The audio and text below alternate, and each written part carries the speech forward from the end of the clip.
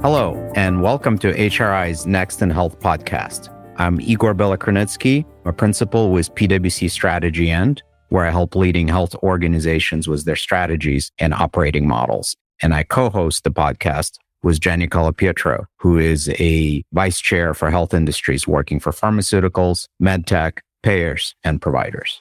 And today, I am excited to welcome Rohit Nayak, Kailan Hong, and Sri Murthy to the podcast. All three of them are with Strategy End, and all three of them help health organizations drive their transformation to create greater value for all the stakeholders in our healthcare ecosystem. And today we have a very important topic because today Rohit, Kailan, and Sri will tell us how we all can help improve the practice of medicine for physicians. So welcome Rohit, Kailan, and Sri. Thank you, Igor, for having us. I'm really excited to get the party started. Excellent. So over the past few months, we've had a number of conversations on this podcast about probably the most important and most difficult topic in healthcare, which is people. We've talked about burnout among the physician and nurses. We've talked about shortages, and we're going to continue that conversation today.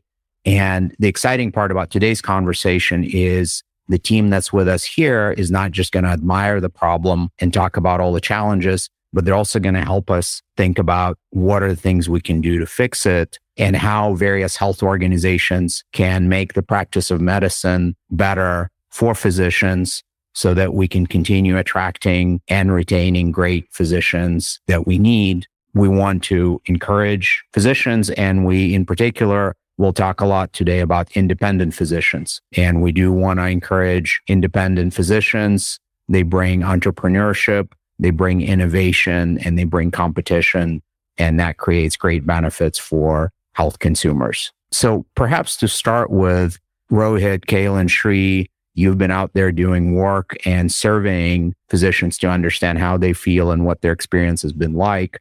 So tell us what's going on nationally in the physician environment. Sure, Igor. This is Rohit. I can get us started on that. So overall, as you know, we're in a very interesting phase of healthcare where the healthcare consumers, which is members, employers, and regulators, are really demanding and paying for services that are generating value and improve experience. And there is also a very common acknowledgement across the entire ecosystem that physicians, especially primary care, is at the center of the entire ecosystem, both in terms of managing outcomes and also reducing costs. And what we are seeing, I think, through our numerous interviews with physicians and surveys, physicians are getting marginalized in the process. And there is evidence to see that the burnout has been especially high with the administrative workload that's been driving physicians to the ground, spending 3 hours of pajama time every evening, and also the rising in complexity with all the alternative payment models. And this other thing, which I think you alluded to in your introduction, is we are also seeing physicians lose their autonomy that is driving some dissatisfaction. It's a well-known fact that new physicians joining the workforce would rather prefer to be with an organization versus open their own practice due to the complexities involved. So in summary, I think to kind of address the issue that we need to kind of solve for, we need to create an ecosystem that enables physicians to practice at top of their license and somehow return to their entire joyful bliss of practicing medicine. I really like the word joyful bliss, Igor. You would know it's the term that came up in one of the interviews, and the physician was so excited to say that because that's how they are used to practicing medicine. And there are elements that make me feel positive. We are, I think, headed in the right direction. All the clients that we've been serving, this is the very common question that folks are still grappling with. And we are seeing big players and across the value chain, like think health plans, health systems, even big box retailers and pharmacies that are investing a ton of money in kind of doing their bit for enabling physicians and based on what their value proposition is. And also, we are seeing a lot of venture money that's flowing into the space, much more than how it's been over the last few years. So in short, I think there's a lot of work to be done, but there is also things that are headed in the right direction.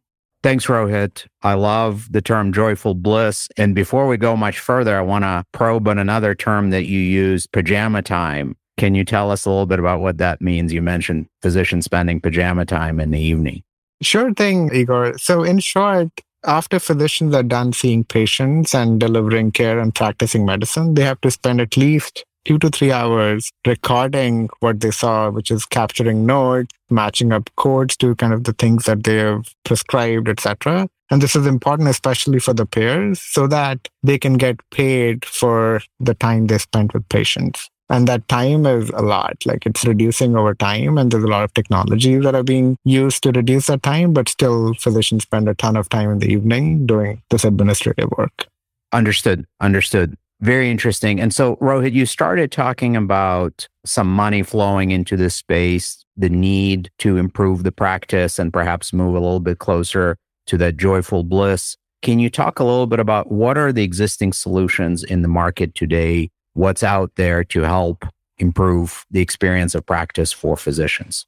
Yeah, Igor, I can take this. This is Kaylin. First, thank you so much for having us here. It's really a pleasure to be able to share some of our findings from our survey with you today. I think in terms of how players in the market are responding to this, typically enablement falls into 3 categories. First, you'd have practice administration. So helping with things, that kind of pajama time that Rohit was talking about. It's budgeting, revenue cycle management. How can you improve efficiency, economies of scale, and improve collections and payments? Then there are things that are more around how do physicians manage this complexity around value-based care. So these around risk-bearing organization operations, value-based contract negotiation, change management related to that. And then there's this third category that's really about the practice of medicine, clinical care management. So things like clinical decision support, care navigation, and then thinking about how you integrate care in new sites, whether it's in-person, virtual, or hybrid models.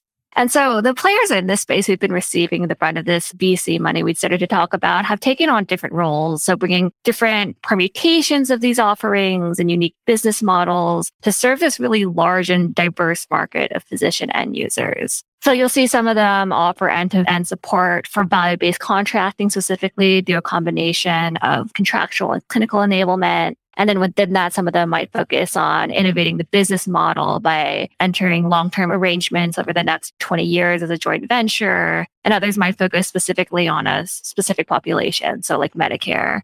But others might choose to focus on a more flexible model of end-to-end support. So they might think about how do you help a physician that's really just focused on fee-for-service and then provide some of that alternative payment model support when the physician is ready.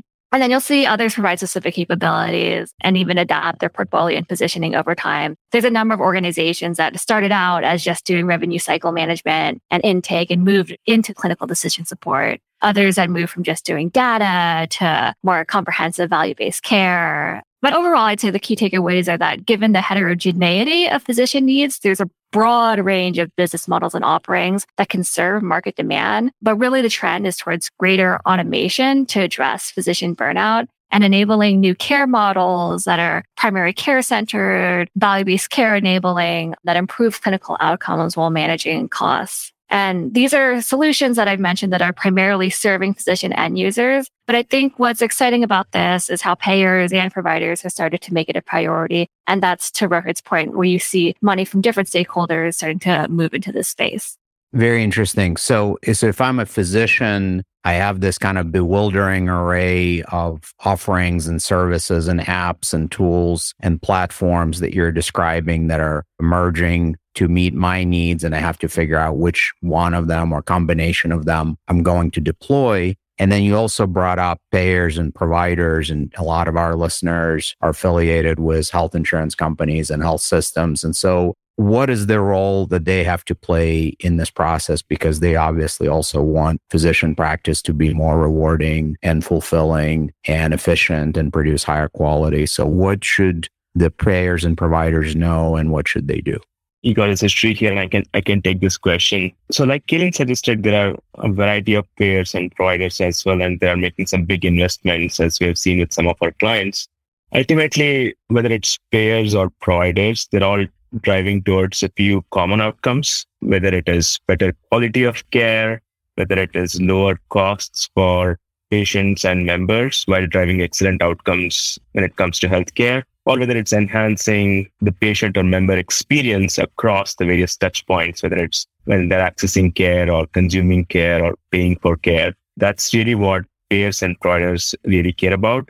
However, specifically payers care about this because enabling physicians with the right data, with the right technologies and tools helps preserve independence, which I think you alluded to at the beginning of the podcast.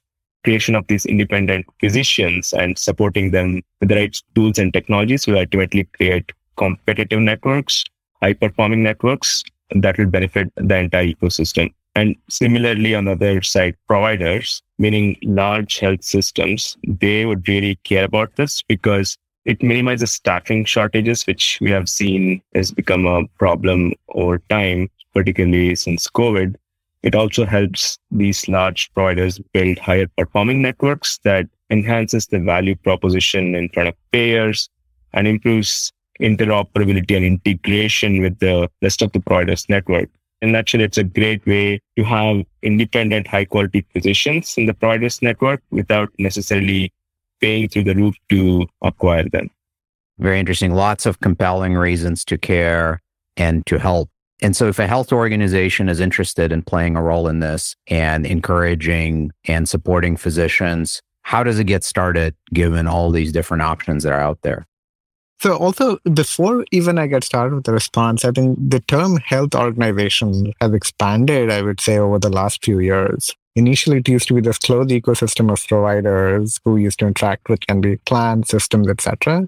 Now, I think we have all kinds of clients asking us this question, and it's the entire ecosystem, starting from, of course, health plans, health providers, to big box retailers, to digital health companies, to even financial services companies, which didn't really have that much to do with this space. So having said that, I think the jury is still out what's going to work versus not, but we are seeing certain successes in this space. And the success stories basically have two things in common. Number one, I think there's definitely a deliberate phased approach instead of going all in. Leveraging the right partners and having that mindset that you can't do all of this by yourself. So you have to find the right partners to partner in areas which is not your core. And then most importantly, which I think it's a cliche, but I'll still say it, that healthcare is local. So you need to customize your solutions to not just the local membership, but also to the local physician group to manage the complexities in the local region. So having said that, there are three elements that broader any health organization would think about to get started on this, right? Number one is defining what the value proposition is that you bring to the table. And that value proposition should definitely be very closely aligned to what your current market offering is and how you're positioned to the market. And this will kind of help clarify the problem you're solving. And as an example, we've seen health plans double down on kind of reducing the admin complexity, so helping with physicians on core practice administration. Right? It's not as the fancy predictive analytics to predict care outcomes, which they do, but this is a very run-of-the-mill solution, but it does help physicians improve their collections, get more time to spend with their members and patients. Second piece is, now that you've defined the value proposition, is what are the capabilities that will help you enable the value proposition? And, Kaelan talked about what the broad spectrum of capabilities is. The important piece is to pick and choose capabilities that you really want to kind of double down on, which you want to build, and then also thinking about capabilities that you likely source from another partner or even buy. And lastly, I think, which is important because for any company to survive, you need to have a sustainable financial and a business model. So what's the right business model that you want to pursue? And we've seen that across multiple areas. For example, you can have a business model that pays just for the service you deliver, all the way to kind of taking both upside and downside risk. So I would say this would help you get started, but I think you should just getting into the space, you should know that it's a new space. There's a lot of value to be uncovered, but it's also a lot of work that needs to be kind of put in and very different from how we approached this problem before. In our prior experience, we have helped a broad area of clients, having interviewed about 50 to 100 physicians and surveyed more than 1,000 physicians. We have some really cool insights that we can share. I think it would be a great place to conclude this is to let the physicians have the last word. And so, would love to hear what kinds of things you saw in the surveys and the interviews. What are physicians saying? So something that was really shocking in our surveys is the extent to which physicians don't necessarily trust these organizing GPO type entities that are labeled and identified as MSOs, IPAs, the folks who do ultimately want to help them. a lot of the responses we heard were they're tired of middlemen taking a cut and distracting from them being able to practice medicine, which I think is a valid concern. We'd also heard that 80% of our surveyed physicians believe that they were not part of an IPA, which we know from broader statistics is likely not the case. So I think overall, this suggests that there's an opportunity for more thoughtful branding that better articulates the value these organizations are trying to make and maybe move away from some of these labels and really communicate how the capabilities being offered can make your life a little bit easier by decreasing the amount of time you're trying to focus on like coding and capture or negotiating with the payers, and help enablement players improve their positioning by making clear what the reduction to physician admin burdens is and how ultimately they're working to help physicians to improve their financial upside instead of taking on that middleman kind of label. And I'll just add on to what Kaylin just said. Yes, physicians really care about a lot of the traditional areas that are underlooked, meaning revenue cycle management has been an issue for several years, and there's still a lot of opportunity there. When we asked physicians what are some of their highest needs, not only did physicians talk about new and emerging areas like, hey, we are interested in better IT and cybersecurity, we are interested in virtual care, EMR integration, but also a lot of their needs were very basic, meaning how can we get accurate billing and coding and financial management, which seems to be the case for several years now. And I think there's an opportunity for the enablers who are stepping into this space to actually focus first on the foundational needs, as well as think about the emerging new needs. These are fantastic insights and really helpful for anyone who's looking to build trust with physicians, understand them better, and improve their experience of practice and make it more fulfilling. So Kaylin, Rohit, Sri, thanks so much for joining us and sharing your insights. We're hoping for less pajama time for physicians and more joyful bliss of practice. So thanks for being here. Yeah, thank you for having us. Thank you so much, Igor, for having us. It was a pleasure talking about this topic. And as you know, we can talk a few more hours about this. Thanks, Igor. Really enjoyed the discussion today. For more on these topics and other health industry insights driven by policy, innovation, and care delivery changes, please visit our website at pwc.com/HRI. Until next time, this has been Next in Health. This podcast is brought to you by PwC, all rights reserved. PwC refers to the U.S. member firm or one of its subsidiaries or affiliates, and may sometimes refer to the PwC network. Each member firm is a separate legal entity. Please see www.pwc.com/structure for further details. This podcast is for general information purposes only and should not be used as a substitute for consultation with professional advisors.